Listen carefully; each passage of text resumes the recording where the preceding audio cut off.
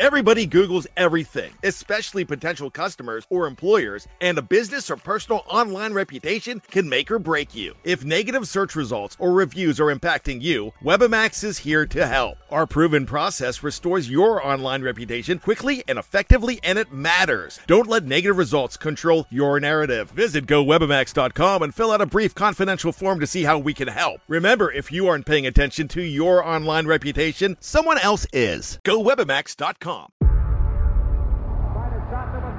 Before history is written, it's played. Before it's frozen in time, it's fought one shift at a time. Before it's etched in silver, it's carved in ice. What happens next will last forever. The Stanley Cup Final on ABC and ESPN Plus begins Saturday.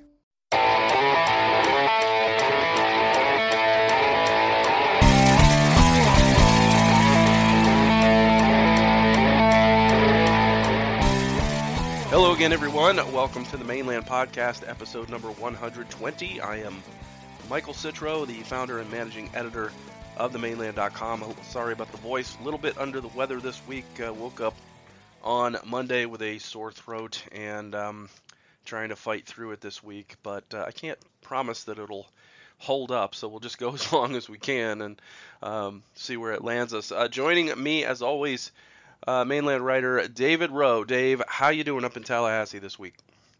I was a little disappointed to hear you were sick. I mean, trying to one-up me after I crack a rib. I mean, really, man? Jeez. I mean, I know we're podcasters, but did you have to go get a sore throat? Well, I don't think that a sore throat trumps a cracked rib. I certainly would rather have the sore throat than the cracked rib. All right, fair enough. But I would rather have neither of those things, if truth be told. So we will probably not go to the great lengths that we normally go to on this podcast. And it's silly because every time I say that, we end up having a longer podcast than I expected. But Dave, let's start out by talking about Orlando City against the Portland Timbers, and a game that featured virtually no action. Well, at least not for the first little while. What really struck me about this game, Dave, is that the problem with Orlando City this season has been slow starts. But I felt like Orlando actually didn't start slowly in this one. I thought that they played very up-tempo at the beginning of the match. They created some chances. They earned a corner kick in the first minute. They had an opportunity I believe just after the clock changed into the second minute to score the first goal with Lamine Sané heading just wide off a corner. And really it seemed like Orlando was on the front foot until the penalty, the foul in the box on Mohamed El Munir, and just unfortunate he had Sané behind him to provide coverage. Didn't need to dive in with that challenge. Got that one wrong by about a split second, and in fact, it was originally called a dive and a second yellow early on one of Portland's best players, Sebastian Blanco. But video review overturned that and made a penalty there, and Diego Valeri puts Portland up 1-0 with his second penalty goal against Orlando City in the last two meetings. Well, and rightly so on overturning it. I mean, it's upon review, it was obviously not a dive. And so it's one of those things where, it's against you. You hate that it happens, and the initial call you're like, okay, great, but then in the back of your mind you're going, I'm not so sure about that. The other thing, Joe actually guessed right. He went to the correct side, missed it by a hand's width, but that's how penalty kicks go sometimes. So it was definitely a momentum changer, and I think it may have gotten in their heads for a little bit. Yeah, I totally agree with you. I think that the Lions spent about the next 10 or 12 minutes really discombobulated, trying to regain their rhythm. I think it shook them a little bit. I asked Jason Kreis about that after the game, about what goes through your mind as a player when that happens, and you're all over a team, and then something happens against the run of play, and then boom, you're behind. And and he kind of turned it around and said, that's kind of the way it's been for this team, is that you give up a goal early and you just kind of think, here we go again. We're playing from behind again. And luckily this is a team that has been able to earn some points from losing positions. So with a lot of game to play, they were able to shake it off and regain their rhythm. I thought that they finished the first half maybe better than they even started it. Certainly there were some opportunities late. Kleshtin passed up a shot in a good position to try to make one extra pass for the tap in that didn't quite thread its way through. You had Justin Merrim on a corner, with Spector flicking the ball to the back post and Merrim just getting absolutely robbed by Jake Gleason. So there were some really quality opportunities late in that first half, and just a little bit unlucky not to equalize before the halftime break. Which has been unfortunately typical so far this year of shots that normally you would think would be goals and otherwise not necessarily bad goalkeepers, but some excellent saves being made against Orlando on a shot that you surely think is going in, and just once again, like you said, it seems to be here we go again.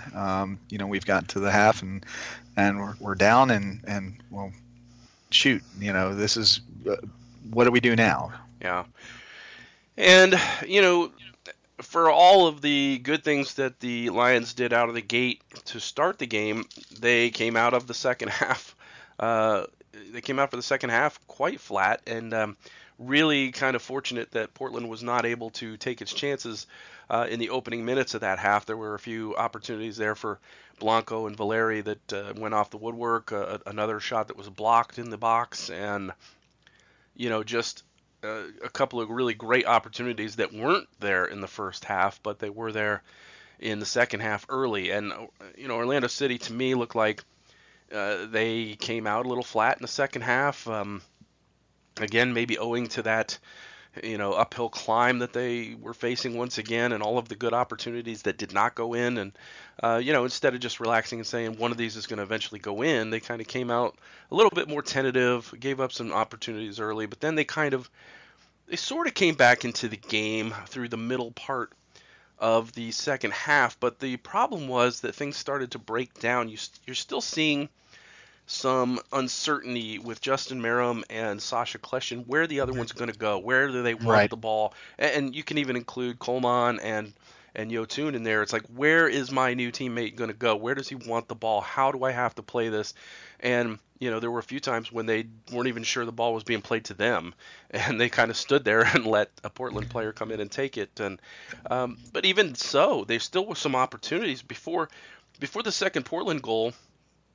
There was a free kick from the left that Kleshtin, I don't know, he must have missed that by, 6 inches to a foot at the far post. Yeah. So there were still some opportunities, just not quite sharp enough, and weren't getting as many attempts on target as they did the week before against Red Bulls. And then, that gets undone on another set piece. And this time it looked like some zonal marking, and it looked like they had been doing some man marking in the past this season, and maybe as a result of giving up that set piece goal to Aaron Long, they look like they might have changed things up just a bit on how they did it, and it still didn't help because Tuiloma scored, made it 2-0, and then you're thinking, well, this is not good, and this is probably going to have the Christ out birds singing in full force, in full song after the game. But no, Dave, it didn't take till after the game. They were calling for his head in the middle of the game. In the middle of the game. Yeah, and it was like, and I'm just sitting here thinking, it's like, Jason Christ didn't tell Mohamed El Munir to foul a guy in the box. He didn't tell Justin Merrim to, to keep his shot up where Gleason could get a hand on it. This is not a coaching issue in my estimation. It's again one of those things where you look at it and you go, I've watched this game. It doesn't seem like Portland's winning this game. And you look at the chances and the shots, the chances created, the shots, the corner kicks, the possession, the passing accuracy, and you're just tearing them up in every category, but you're just not getting the ball in the net. And I have a hard time pinning that on the coach. I really do.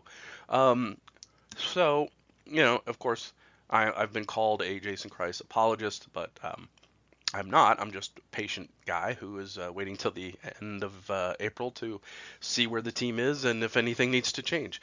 One thing we can say is that nobody can complain about the diamond not working because the diamond was not in effect on Sunday. It was a 4-2-3-1, and probably largely because Portland plays a similar pressing style to New York Red Bulls. And, the second half of that game, the 4-2-3-1 did very well, so they figured why not just come back to it. And, for the most part, other than not scoring goals, it worked. Well, they won't complain about the 4-4-2 diamond not working, but they'll point to the fact that we didn't use it and we, won. So that's what'll happen. Well, they very well could point to that and use that, but for 80 minutes that wasn't the case. No, it was not. So anyway, it did look like some legs started to get a little heavy. Some guys weren't moving quite as good. Maybe the 2-0 scoreline was affecting, work rate or effort maybe a little bit. But then the subs started happening, and you got R.J. Allen on the field for Scott Sutter, and then you've got Chris Mueller on the field for Josue Coleman, who's still. We have to remember he's a teenager. He's not going to tear it up every game. So right. I thought he struggled a little bit in the game and was marked out a little bit. And I thought that, he did some of the same things he did against New York in terms of flicking the ball, with a fancy heel flick to nobody in particular, just trying to, demonstrate some skills and maybe being more hopeful than artful in what he's trying to accomplish. And Mueller came on, and you could tell right away that Chris Mueller just brought a different energy to the team. And then Stefano Pino came on, and all of a sudden you had all your strikers on the field at the same time. Numbers were getting forward, and you could sense that Portland was just hanging on for dear life. And just a near miss for Mueller, and then 2 minutes later he scores his first MLS goal with a header and makes it 2-1. Indeed, and the one that he missed was a pretty good screamer that it didn't miss by much. And you're right about his energy. He, he's obviously one of those guys. Just the look on his face, the determination, he's got a fire inside, however you want to put it. But when he's out there, he's full steam ahead all the time, yelling, and just you can see the joy of him playing. Mm-hmm. And it's come at that point in the match, that's going to be refreshing for the other guys out there. If you got somebody that comes out and says, "Come on, let's go," and that's what he brought to the field. Then you add Pino in there, and like you said, you've got all three strikers. Well, of course you do. I mean, that's what a good coach is going to do. Is okay. Well, we're down 2. Let's get some goals. How am I going to do that? I'm going to put more offense in. So he did. Mm-hmm. And then Mueller getting. I'm so glad that Mueller got his head on that ball and put it in, because I know I said before that I think once he gets that first one, he'll start opening up, and we'll get some more goals out of him. So there you go. There's the first one. And he almost, like you said, he almost had the first one 2 minutes before that. Mm-hmm. So fortunately, you climb back 2-1, and there's still 8 minutes left, and whatever stoppage there's going to be, and you're like, all right, well, hey, that's good. Maybe we can get another one. Yeah, I mean, with that much time left and a little bit of momentum, the crowd was really up and raucous and really making the whole building shake. And it was, you could sense that there was an opportunity there. You just had to make sure that you scored a goal before you gave up one on the other end, on a counterattack. And the one thing about Mueller that I like is that he seems mature beyond his rookie status. He really seems to have a really solid head on his shoulders, and when you talk to him, you can't help but be impressed with him. Just a real polished guy, and I think that he will, of course he'll have his rookie ups and downs, but I think he'll, he's got the makings of a good player in this league, and it'll be interesting to see how his career develops. But just 2 minutes after he scored, Dom Dwyer He scores when he wants, and he draws penalties when he wants. And he must have wanted to right then, because he drew one. Because Alvis Powell knocks him down in the box, a foul that Merritt Paulson didn't like very much, and Portland fans didn't like very much. Yeah, Portland fans definitely didn't like it. It's one of those that if it goes against your team, you're going to hate it, and if it goes the other way, you're not going to hate it, and you're going to point out the fact that he did cut off Dom's run, and even though 2 other times in the game a Portland player did that to an Orlando City player and it wasn't called, it still looks like a foul to me. And Dwyer was trying to get on the end of a cross from that man, Chris Mueller, and he has no business going backwards after contact when he's trying to score the equalizer. So I think it was legit, and the shoulder was definitely lowered into Dom, and he didn't go shoulder to shoulder. He got in front of the shoulder and kind of put the shoulder in his chest. And I don't have a problem with the penalty, but I'm sure I would if I was a Portland fan. And Kleshton stepped up, sent the keeper the wrong way, and nailed it. Yeah, and suddenly we're 2-2, and of course now the Wall is going absolutely nuts. Mm-hmm. But it's and you're starting to think to yourself, all right, here's the cardiac cats again, and managed to come back in the last 10 minutes of a match. We're 2-2. We've salvaged the game, but even at that point, you're thinking to yourself, we've got all the momentum, and if you're Portland and you had been sitting back hoping to get out of there with a 3 points on a 2-0, and then now you're sitting there now as Portland, you're thinking, okay, well, we're on the road, let's get out of here with a draw. So maybe you should have changed tactics, but I mean, how much can you do that in the last couple minutes anyway? Good on Sasha for stepping up and doing what a vet's supposed to do and just burying it in the back of the net to get that penalty kick. And like you said, Dom draws fouls when he wants, and evidently he scores when he wants too. He does, and I have to say that you hit the nail on the head. They were definitely playing for the points. They were trying to slow the game down. I mean, Gleason got a time-wasting yellow card in, I think, the 77th minute. And then, after the tie goal, it was certainly the crowd energy fed Orlando City. And in the 64th, Dwyer had an opportunity to try to get onto a Kleshton cross. He just missed it by a few inches. And then, about a minute later, there was a stoppage in play, 2 Portland players down, and you could see Dwyer out on the pitch just yelling at his teammates and just exhorting them on and encouraging them. And lo and behold, he gets in behind in the 87th minute, and he loses the ball behind him, goes to ground, and it's like, oh man, another one of these chances is going to waste. And he gets up, spins around, switches it to his right foot, scores the winning goal. Just an insane play by Dom Dwyer. Yeah, it was. I've rewatched it many, many times, and each time I'm amazed. It's like you said, it goes to ground, recovers. There's 2 defenders in between him and the goal, and the goalie. Just kind of, and it wasn't. It wasn't beautiful in any respect, other than the fact that we loved it. It wasn't slick, but it was exactly Dom Dwyer, and it was. Muscle it in there. I'm going to do whatever I have to do, put the ball in the back of the net, and he does. And then, I mean, you want to talk the stadium is already rocking, and then that happens, and you go up 3-2. Of course, Dom heads the sideline. Mueller follows him and decides to do the slide into infinity, which he eventually made it back to the pilot, but I wish we could have actually seen the rest of that knee slide, because it looked impressive. Yeah, and now you're thinking, oh, did we score too early? Right. Because just a minute or so later, Dairon Asprilla gets in behind a little bit. He's got a tough angle, but still a pretty good look at goal, but he shot it right at Bednick.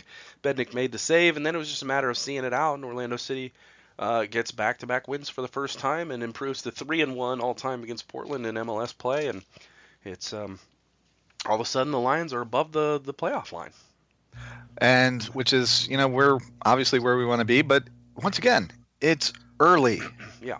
So, okay, we're above the playoff line, but it's early. There's still so many games to play. So just like, we didn't get to, uppity 2 games ago, when we hadn't won a match yet. Well, okay, we've won 2 in a row. That's great. There's going to be times where we win a couple in a row and times where we might drop a couple in a row. So, I'm more excited at that. The same thing that I've noticed all season is that the team doesn't give up. And the guys that are coming off the bench are making a difference. So those are 2 excellent things for a team that's trying to advance. Yeah, one of the things that that came to mind for me is a line from Bull Durham that Tim Robbins gave, and it's he said, "I love winning." You know what I mean? It's like better than losing. And yeah, that's how I looked at it. And yes, Jason Kreis and even the players said, look, this wasn't a pretty game. We should have had more goals. We shouldn't have got behind like that. That shouldn't have happened. We've got to be more clinical. We've got to work on some things. And yet, you look at you go right down the list and you go shots, chances created, passing, possession, all in Orlando's favor. I think corners were like 12-1. It was ridiculous. Right. That's a team getting forward against a team that's not getting forward. And yes, that may have been part of Portland's MO, but they are a pressing team, and they certainly, with the early lead, probably didn't have to press as much, especially when they went up 2-0. But it was a game that Orlando controlled, quite a bit of it, even if they didn't have the lead, and that's really to me the important thing. The goals. There's going to be games that you dominate and you don't win because that's soccer. I mean, we've all seen games like that where you just can't buy one, and a goalkeeper stands on his head. But you want to do those things where you're getting more shots than the opposition, you're passing better than the opposition, you're possessing the ball better than the opposition, you're generating more chances. These are all good things, and then all of that other stuff that's related to chemistry, that will all come as the season goes on, or at least certainly that's the hope. Yeah, and I think one of the things that we talked about over the offseason was adding so many players, getting some of that depth, and that's showing when you're able to bring young guys like Pino and Mueller off of the bench and have them create. I mean, Mueller got his head on that, but Pino was in there too. Mm-hmm. Yeah, both. Of them. I mean. Right. I mean, if it had missed Mueller's head, Pino was right behind him, so or right in front of him. So it's those guys were they were out there creating. I remember Pino on the left side, getting some crosses in. So that's extremely positive. And then to have a guy like Dom out there just exhorting his teammates on that late in the game. That's what you're wanting from a player like him. Yeah, you got a veteran out there with, showing the Muellers and the Pinos and the Colemans, even though he was off at that point. This is how we're doing this. We're gonna go on and win this game. We're not gonna take the 1 point. And I think a lot of us would have taken that 1 point at that point. I would have 82 or 83 minute mark. We'd have been like, okay, cool, we came back, Absolutely. we got a point. But no, they were not satisfied with that, and that's great. Pino was one of those players I mentioned earlier that got the shoulder and even a little bit of elbow in the chest and was cut off and didn't get the call earlier, and it was outside the box, and Coleman was the other one on the right side of the box, and neither of those was a penalty, but they should have been free kicks in pretty good spots, and they weren't called. So it was pretty surprising that Orlando City got the call, but when a referee has given a penalty one way, you can't do things like what Alvis Powell did. You can't do that. I mean, with his size, there's no reason to go into Dom Dwyer that hard. And it all worked out. So, you know what? Baldomero Toledo, if you remember, is the same referee who called a handball in the 96th minute on Servando Carrasco on a ball that hit him in the front of the chest. Yep. So he owed us one. So that's he definitely. Yeah, we were due for that one. So Dave, my voice is giving way. So who was your man of the match? My man of the match was Mr. Dom Dwyer for creating chances, making his own, drawing the penalty, scoring the game winner, and then just his overall attitude as a leader in that offense all game. So, it really wasn't a question that Dom was going to get that. Yeah, I thought Yotun had a pretty good game. I thought Kleshtin played pretty well, but it's hard to knock. It's hard to lift anyone above Dom Dwyer because he really put the team on his back, especially once it got to 2-2. So, Dom, you got the unanimous choice this week. All right, Dave. So a couple other things to talk about before we get to our guest, if my voice will allow it. International break for the women. Alex Morgan, all she did was score 4 goals against Mexico in 2 games, and she was also heavily involved in some of the build-up play on some of the other goals. She pretty much got the hockey assist on the first goal last week in the first matchup. So just tremendous to see that Alex is not only recovered from the concussion, but seems like she has stepped right into form after the injury. Yeah, no doubt. Like I said, 4 goals, and she's seeming a bit unstoppable. Hopefully that's going to carry over into the Pride, especially in the next game against Portland. But it's like you say, it's good to see her come back from concussion protocols, not seem to lose a step at all. The other person I want to mention from that match was Megan Rapinoe. She had an outstanding match. Almost everything was fed through her on the offense. She had 4 assists and a goal of her own. She was all over the place, and is somebody she's a little bit older than a lot of the other ones out there, to have the motor that she does and to create those chances. I thought that she played outstanding. And it was really, it was good to see that. I was really hoping that her and Alex were going to connect on that last one, because they would have, Alex would have had, the hat trick, and she would have tied for the 5 assists in one match record. So, but alas, it was not to be.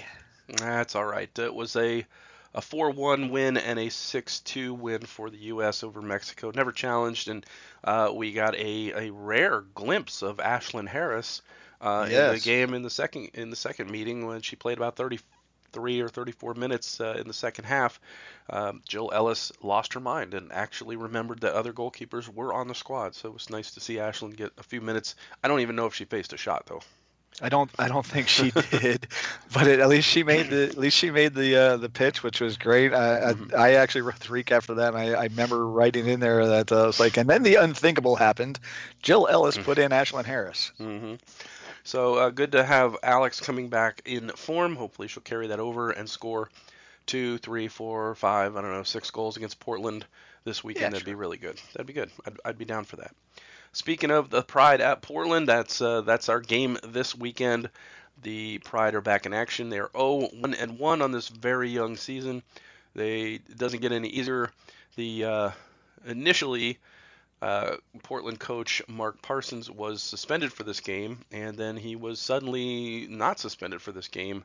Sure, because that's how things go for us. Goes Orlando. Goes Orlando.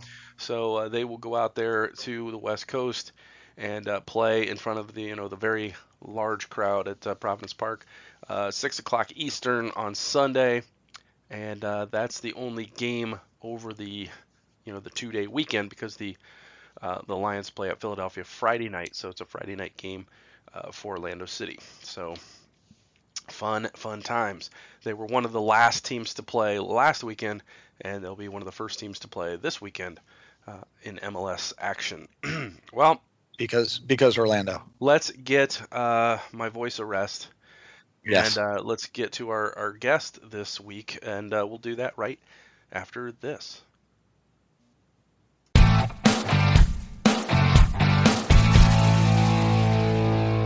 All right, joining us on the Mainland Podcast this week, we are happy to have with us from the Orlando Pride, Christine Nairn. Christine, thanks for being with us. Hey, thanks for having me.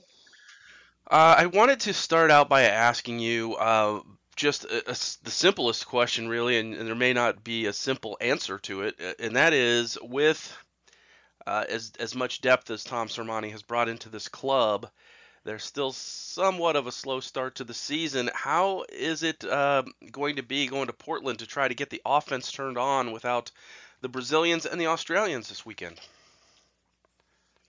Yeah, look, first of all, to be Portland's home opener, I mean, it's just something that you kind of like wish for because they have such a great fan base. But with that being said, we haven't had the best start to the season, but that, to be honest, that part of the season doesn't really matter. It's how you finish and how you get better each and every game, and I think that's what we're focusing on. I think Tom said it best was, the first two games were 1/22nd of our season. So we just got to keep chipping away at it and keep getting better and better. And I think, when we played against DC, I think at times we could have put away some chances and really changed the game. But we're not firing on all cylinders yet. But this game coming up is a new task and a new challenge. And I think, despite missing our Brazilians and our Australians, I think, we'll put the best 11 out there and hopefully come away with some points on the road. Well, we like that plan.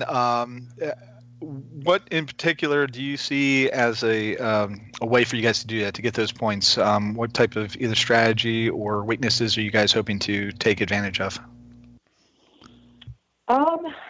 We haven't really talked too much about Portland. I think if we just focus on ourselves and what we're doing and buy into our strategies as a team and what Tom and Connor want us to do out there, I think we'll be all right. But I think the more that you focus on, they have this player or this player, this player, it takes away from what we're trying to do, and we're going to try to implement our style on them. And I think it'll be an exciting game to watch.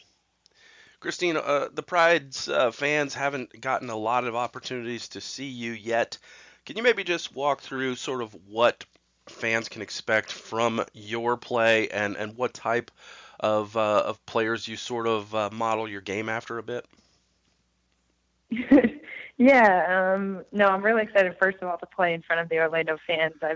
I've been on the opposing side, and it is not fun to come to the Orlando Stadium and play, so I'm excited to be on this side of the field this time. So what they can expect from me is just, I think I read somewhere that I'm pretty fiery out there. I kind of let my emotions flow as much as I guess you could say. Mm-hmm. And just I like to dictate the tempo of the game. I like to, sit in there and switch the point of attack and really just, kind of connect everyone. I think that, I just am a very technical player and, maybe some long-range shots. It's been a while since I scored one, so I guess I got to shoot for some pretty long ranges to make sure I can still do it. Well, Chip the goalie from the center circle in the preseason. Yeah. Hopefully I get one that actually counts, so I'm still waiting for it. Well, we still enjoyed it even if it didn't count. So, just I can only imagine the amount of views that thing had on YouTube or Twitter. So it was quite spectacular. We really enjoyed it. Of course, you've now joined the Pride. You talked about looking forward to playing in front of the crowd here. Is there anybody in particular on the team that not that you're not a veteran, but that you bonded with or got close to once you got to Orlando? Yeah, I think it's first of all been nice because a lot of the former Spirit players are now with the Pride, so that's exciting to kind of be on the same team as all those girls again. With Tony Presley, Ashlyn, Shalina, and Krieger. I think that's really unique and different, but we had something special there, and hopefully we can bring it down to Orlando and kind of get that final piece that all those players have been searching for with a NWSL championship.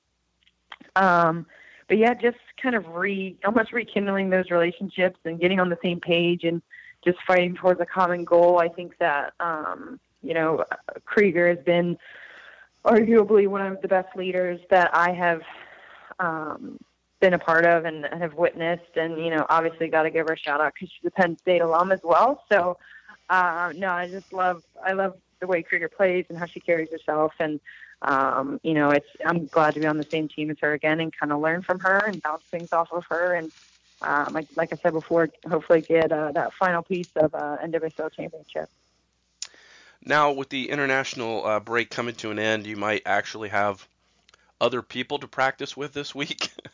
I know it's been a little bit sparse. How important has it been to have had these international replacement players, there so that you can work on some things, in a group setting? Yeah, the girls that we've brought in have been, top notch. They're working their tails off, doing absolutely everything that we are asking them to do, and the coaching staff is asking them to do. So the credit goes to them for just kind of grinding it out. I know it hasn't been fun at times, but we really wouldn't be able to practice without those players. And I think for them to get a little taste of the professional environment and how each training is a dogfight, I think that'll just make them better players, as well as they're making us better players by bringing some youth and some grit that sometimes at the professional level you forget what it's like coming right out of college to be hungry and go after something. So all those girls from UCF and USF and all those girls are just doing a great job. So I probably miss the college in there, but we really appreciate everything they're doing, because without them, we wouldn't be able to prepare for teams like Portland or previous teams that we've played so far. Now, I want to step way out here from soccer just for a minute, because you and I are both from Maryland, and okay. Yeah, I'm from Bel Air, so okay. So my question that's kind of out there, because you just mentioned taste, and so what I'm really curious about is, do you have a can of Old Bay in your cabinet? I do. My family would probably disown me if I didn't. So kind of good. Saying done that. Exactly right. Okay, that's. I just had to. I didn't want to miss the opportunity to ask that question, as silly as it might be. But for anybody who's from Maryland, they're all out there nodding their heads right now with you and I. So okay, good. Yeah. If they don't know, now they know. Now they know. Yeah, Dave has often tried to tell me he's the Fresh Prince of Bel Air, but I don't think that's true. Same but different, right? Yeah. Let me ask you this, Christine. When the team is struggling a little bit at the beginning of the season like this, is it almost better to go on the road where you maybe don't have to be entertaining so much as just technical and just focus on the little things and just worry about grinding out a result? Is it almost better to be on the road when the team's form is not quite where you want it? I think you can look at that question a couple of different ways. When you are struggling and you are at home, the Orlando fans have been so great that they really pick us up to, make that extra tackle or make that, diving header or that last run that, our legs are gassed. So we love playing in front of our fans. But, like I said before, the season is so early and we have so many players who are still figuring out how to play with each other. So ideally it is not the best to struggle at any moment in time, but it is the way the game goes. But hopefully, we've had an extra week of practice to, again, get all on the same page and work towards the same goal and understand what Tom and Connell are pushing us towards. So, I think we're looking each day. We're looking a little bit better, and I think that's most important because this league is so cutthroat. But on any given day, any team can be anyone at any place. Now, you mentioned that, you guys are all trying to move in one direction as a team. Obviously, there's team goals, I'm sure, revolving around playoffs and maybe further. What I'm really interested in, though, is any personal goals. Now, I understand that your personal goals are going to line up with the team goals, but what, in either a way that you want to develop your game or, some sort of, growth that you want to see out of yourself, what are you hoping for this season? Yeah, that's actually a good question. I think that I'm always on board with what the team does, but obviously this season I'm going to try to focus a little bit more on my performance. And, in Seattle, I think I struggled a bit mentally and physically all year. So I think for everyone, I just want to prove to myself that last year was just a fluke and just kind of get the ball rolling in the right direction again. And with that being said, I just want to, mentally be engaged for 90 minutes. And what that means is just, if I make a mistake, get over it.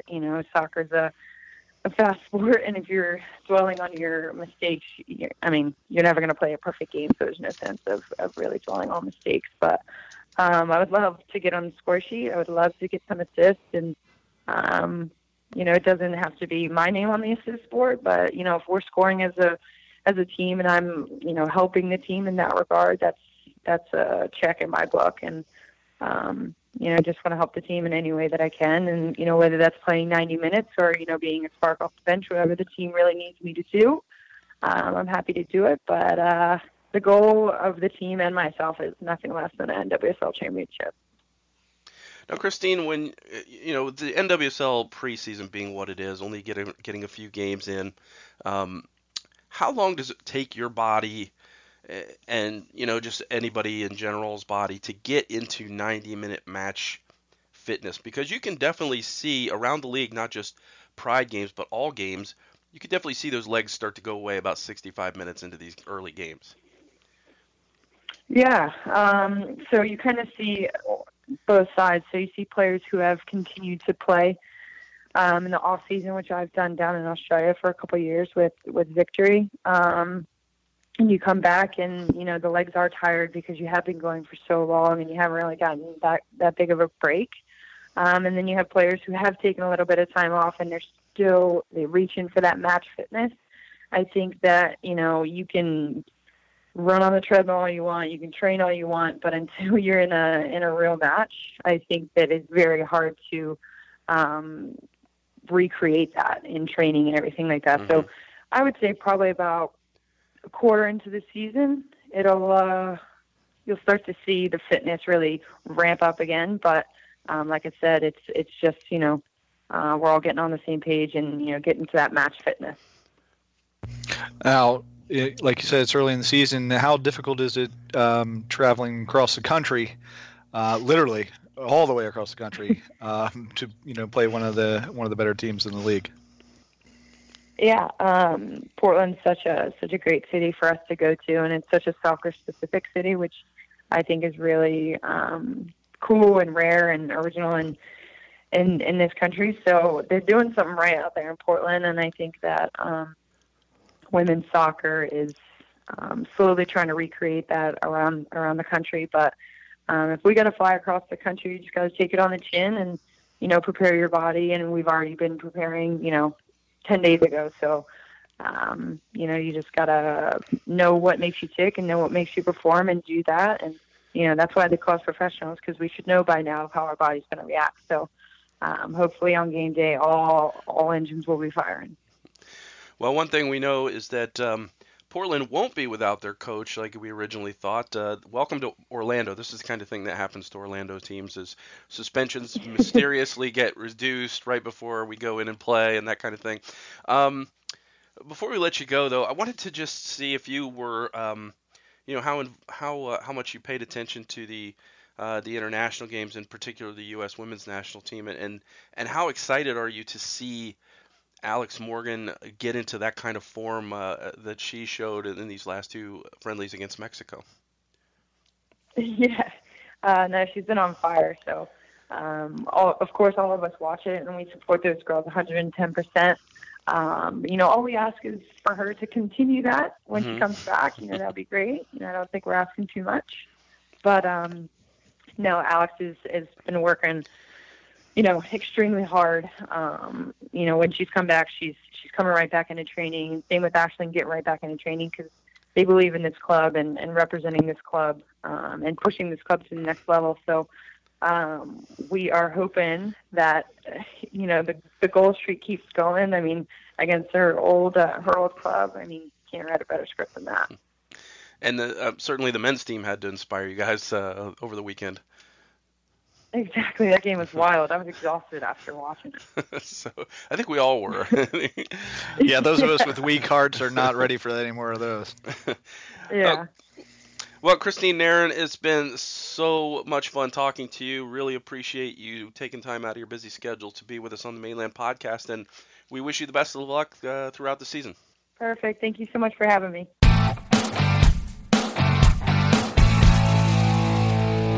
Well, all right. We want to thank Christine Nairn for being with us on the podcast this week. A big thanks to Jackie Maynard for setting that up from the Pride Communications staff. My voice is just absolutely gone, but we're going to try to fight through it and go get some mailbag questions answered. Dave, and Dave, why don't you tell them this week how they can ask us anything? Absolutely. Obviously, you can tweet at us, ask at AskTMLPC. You can reach us on Twitter at the Mainland. You can also reach out to us personally at Mainland Michael and at Deve, DEVEROHE. Of course, you can reach us on the website or at our Gmail account. It should be, and correct me if I'm wrong, themainland@gmail.com. Yep. And yeah, go me. Yeah. And you can that the Gmail, that's the slow way of doing it, but if you really want to, of course you can also reach us on Facebook, the Mainland on Facebook as well. Yeah, it's not that slow. It's still electronic. It still goes right to us. I will say this though, you did mess up. It's hashtag AskTMLPC. AskTML. Hashtag AskTMLPC. And see, that's why he's in charge and I'm not, guys. So let's go with our hashtag questions first on Twitter, and David wants to know, our set pieces gave us a lot of quality chances this week. What is the biggest reason we were so effective? Dave, you have any theories on this? Honestly, I think it's we have a lot of guys that can deliver the ball in effectively, and then once we do, we've actually got some big guys that can get up and get ahead on it and create some space. Those would be those are two simple pieces for any set piece that you would want. But it's important to have somebody like a Coleman or Justin Merrim that can get the ball up and in, and then like say once you do that, you got to have some guys that can finish, and having somebody taller like a Saunier or even a Sutter occasionally, even though he's not maybe as tall as Saunier, there's still that creates those opportunities. So that's I think it's pretty simple. Yeah, to me, it's really comes down to David, the delivery from Yoshi Yotun, the delivery from Sasha Kleshton, and even Dom Dwyer, when he took one, he didn't miss by much on a ball that was deflected. So some good guys to take these free kicks, and I think that the quality there has been mostly quite good. I think there's been a few that haven't been very good, and Yotun's been, has left a few that were didn't beat the first defender, and it kind of led to some counters. But I think for the most part, these two, you'll see more of theirs will be dangerous than won't be, I think, moving forward. So thanks for the question through Twitter. We also had a question from Sean. Sean says, how do you think the league views the quality of pros officiating? Does league-sponsored content like Instant Replay suggest that they might not be satisfied with it? Sean, I'm going to take that first and just say there's one reason you're getting an Instant Replay, and that's because clicks, clicks, clicks, clicks. That's why. Controversy breeds clicks, and that's what the MLS website wants, and that's why you get it. I don't know that they view the quality of it as great. I don't know what they can do about it, but that's a great question for maybe somebody like Don Garber, although he will never give you a straight answer. No, certainly not. It'll be pro is who we work with, and that's the way it is. I agree. I don't think that that the VAR is an indication that they're not happy with the referee, and they may not be happy with the referee, but I don't think that having the VAR is a result of that. I think it's well, no, let me interrupt you, David. He's saying instant replay, which is the feature on MLSsoccer.com, which is where they talk about the controversial calls. Yes. Oh well, yeah, absolutely. That's like you said, clicks, clicks, clicks. That's that's to get those guys on TV have to have something to talk about. So if they don't have that, well then, gosh, they got to protect their phony baloney jobs, as they said in that Mel Brooks movie. So. All right. Thanks for the question, Sean. Cameron wants to know, after the change this past weekend, what do you make of our formation when Uri Rosell is good to go, and who does he replace in the starting 11? Also, who finds the net more this year, Pino or Mueller? So let's start with the first question there, and I'm going to say that it seems pretty obvious that when Rosell comes back, he will step in for Will Johnson. That's my take. Is that how you read the situation? Yeah, I do. I think the other part of that question is I think he may have been referring to going back to a 4-4-2 diamond, which will make so many people upset.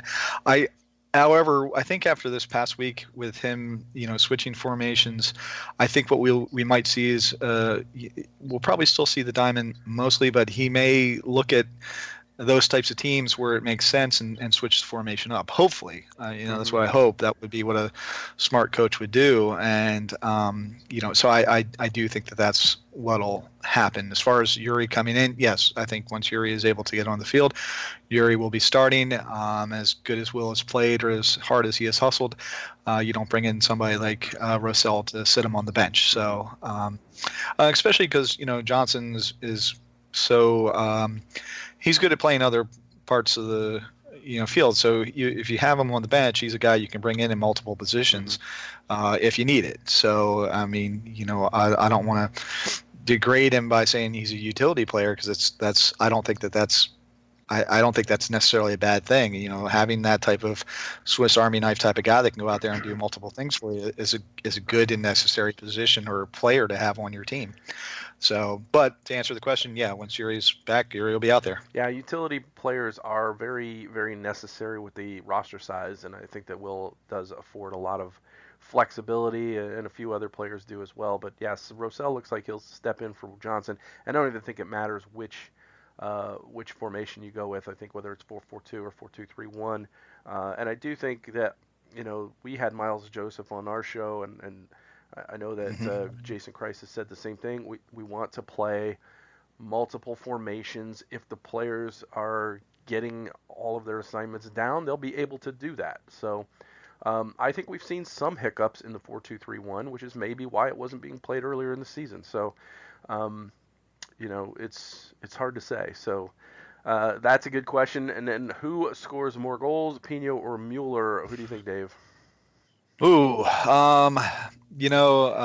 my heart wants to say Mueller, but my head's going to say Pino. I just think, on some of despite what happened on the one set piece this time, I think, his size is going to give him a little bit more opportunity inside the box here and there. So I'm going to say Pino, but I'm hoping that Mueller proves me wrong just from the amount of, gumption and engine and whatever else that he's got and passion and fire. Yeah, and I think Pino also has, he's proven at a professional level, albeit not in the top flight, that he's a good finisher. So really for me, it comes down to who gets more playing time. So whoever earns the most playing time will probably win that battle. So that's kind of a cop-out maybe, but that's my answer. So thank you for the questions, Cameron. Let's see, what else do we have? I know we've got at least one more set of questions through the email, but I'm also going to look up the my favorites here just to see, because I sometimes will favorite a question because sometimes it's not marked as an AskTML PC question. So let me look at my likes. And while you do that, we did get we got a question mid-match. I don't know if you saw that on Twitter. I was unable to, or it might have been pregame, but I was unable to answer it at the time because I was writing, but I think I was writing something about if we thought that we had a chance to win or not. And, obviously we did. I think, the other thing is we gave our predictions, and once again, as always, we were wrong. Here's a question from Tom. Tom would like to know, can the Cardiac Cats start playing in the first half? That's my question for the podcast. Also, on a serious note, do we have too many facilitators? There were many past chances that could have been shots until Mueller came in. I think we've kind of addressed this a little bit. I thought that the Cardiac Cats did not fail to play in the first half. They failed to finish in the first half. Agreed. So that's, I think that, yes, I think they're certainly emphasizing that. And as for the other thing about too many facilitators, no, I just think it's chemistry. I think we've talked about it all preseason, is when these guys get on the field, they're all healthy, they've all had some minutes together, they'll start to figure out where each other likes to go, where they like the ball, and all of that kind of thing. And also not just the passer, but also the runner. Where does the passer feel most comfortable getting the ball? Do they want me to make that run inside? Do they want a diagonal run? Do they want a straight run? Do they want me to go toward the corner or toward the end line? These are all things that will get mapped out. And I'm looking forward to when that starts to happen. So, Yeah. So thank you, Tom, for the question. That's all the ones I've seen on Twitter, Dave. But I do have one through the email inbox. Alrighty. It comes to us from mainland.com commenter Andujar. Wants to know, first of all, that was a hilarious yellow on Blanco for refusing to back up what amounted to about a foot on the Orlando corner. Was it earned for his actions or refusing to back up, or was it more for what he said, or was this proing? I think, to me, that looked like he turned around and said something to Toledo and gave him a dismissive wave to show him up, and I think anytime you do that, you're risking a yellow card. I think that's what the problem was. It looked to me like the Lions were asking for 10 yards, not thinking Blanco was giving 10 yards, and sometimes that's what happens. It's like maybe they were going to take that corner short, and here's Blanco not giving them 10 yards, that kind of thing. So I don't know. I think it certainly was for something he said. Oh yeah, no, it was for something he said. There's no doubt in my mind about that. Because him just not backing up quick enough or something, that's not going to do it. It had to be, he had to make some sort of snarky comment that and like you said, make a dismissive gesture, and so that point, the ref's going to pull that card because they don't play like that. Whether they're pro or not, they don't play like that. So I certainly don't think it was pro going to pro. Now, don't get me wrong, pro going to pro, but pro didn't pro in that spot. Right, so. and then the indicator to me was that he didn't immediately pull the yellow until Blanco turned around and kind of gave him a dismissive wave and said something, and because he was just backing up away from the player, and then he's like, oh, so you got something else to say? Well, here's your yellow card. Enjoy this. And, exactly. And I don't think he did enjoy it because he almost got sent off a few minutes later. Okay, and Andujar also wants to know, do you have any insight on Lindley and Larea being out of the 18? Could we see more loans like Rocha's to USL for these guys if the first choice team is healthy? And I think you definitely hit the nail on the head with the second part of your question. It's pretty certain that if they can get these guys minutes with everybody healthy, they're going to get them minutes. In fact, Tony Rocha went the full 90, I think, his first game with St. Louis, and he came within a clearance off the line by a defender to opening his account with St. Louis. So, we'll probably see some more loans, but I don't think Lindley and Larea was anything more than guys being healthy that have not been healthy, being in the lineup, and Pino finally getting back in and all that. So I think that's certainly what played into them not being in the 18, and of course it will also come down to what does Jason think he needs more of.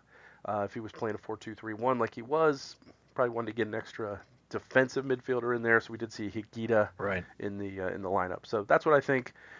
Dave, you have anything to add on that? No, just expounding. There's a bunch of factors that are going to go into that as to who makes 18, and it's going to change from game to game. As like you say, formations and also just matchups. What happens there. So we will see other loans, and that's a good thing. As far as who goes when, who knows. Yeah, and I think it might do Lindley some good to get some games at the USL level. He certainly looks like he's got some talent and he can be a useful MLS player, but he's learning a new position to play at the next level because he doesn't quite have the pace to be the attacking midfield. So, if he's going to project as a defensive midfielder, he's probably going to have to learn on the job, and you want them to do that, at the next level down probably. So we could see something like that soon. I think there's a lot of USL teams would be glad to have him actually. So. No, I'm certain of it. All right. Thank you for asking the Mainland Podcast anything. We appreciate it. I did check the iTunes reviews, Dave, and we have two new iTunes 5-star reviews, but they didn't leave comments. They just gave the 5 stars and went on their merry way. So That's fine too. Yeah, we'd still appreciate it. It still helps out. But, if you do say something, then Michael, when his voice isn't horrible, we'll read it out. And you'll get a little bit more recognition for that great 5-star That review. never happens. My voice is always horrible. It just happens to be more horrible than usual today. Anyway, again, write to us, themainland@gmail.com. We do have a new email address coming soon, but I don't have any idea when that's going to start, so I'm not going to put that out there in the universe just yet. And you can hit us up on Twitter. We are at the mainland. Just use the hashtag AskTMLPC, and that's how you do it. And you don't have to ask us about soccer, but you're certainly more than welcome to do that. All right, Dave. Before my poor throat just completely disintegrates, what's your key matchup and your prediction for Orlando City going to the Philadelphia Union this week? All right. Key matchup is going to be what we can do against CJ Sapong and keeping him in check. So it's going to be the defense, which I think has been playing good. So I'm pretty hopeful. But when you've got Akam and Sapong in there, it's goals can happen. Even though so far this year for Philadelphia, they really haven't had much success. The last time we went up there, it was not pretty. I certainly expect a better result this time. Given that we've got everybody back, and I think defense is playing pretty good, I'm going to say it's a 1-1 draw in Philly. All right. The matchup for me, one of the matchups is of course going to be Dwyer against Blake, because Blake is a very good goalkeeper. He's played well against Orlando. That's one to watch. But the midfield against midfield matchup to me is very, very important. You've got Akam and Fafa Picot in that midfield for Philadelphia in the attacking midfield, and very good defensive midfield of Medunjanin and Bedoya to deal with on the other end with your attackers against their defensive midfielders. So how Coleman and Kleshtin and Meram deal with Medunjanin and Bedoya, and certainly how maybe Rosell, but probably maybe one more game of Johnson and Yotun deal with Picot and Dockel and Akam. That's very important as well. Sapong certainly has given us grief. Akam has given us grief, but on that outside, that left side, it's certainly going to be a lot of stress on Will Johnson and Scott Sutter or RJ Allen, whoever plays right back. So that's going to be the key to me is midfield versus midfield. Okay. Your score prediction? I'm going to go 2-2. I think your 1-1 was probably what I would have taken, but since you said it, I'm going to go with 2-2 just to be different. Because sure. Road games are notoriously difficult to win, and people are like right now, grumble, excuses. But the numbers don't lie on road games in MLS. It's ridiculous compared to most other leagues, not soccer leagues, but any sports leagues. It's just incredible how tough it is to win in this league on the road. So. Ask Portland. Yeah, so Portland's going home 0-2-3 from their 5-game road trip to start the year. So I mean, Orlando hasn't been great on the road, but I think that they probably feel pretty good about themselves after winning 2 in a row. So they just need something to break their way early, and they could win that game against a Philadelphia team that's played 4 times as opposed to 5.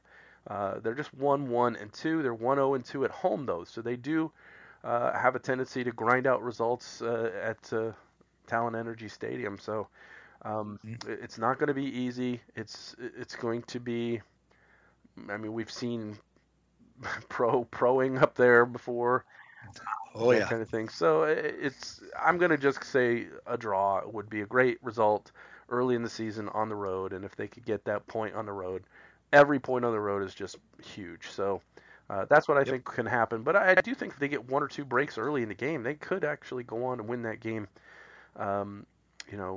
comfortably. I don't know if that's actually possible for an Orlando City team to win a game comfortably, but it would really be nice to see them get some early love from the soccer gods. So that's what I say.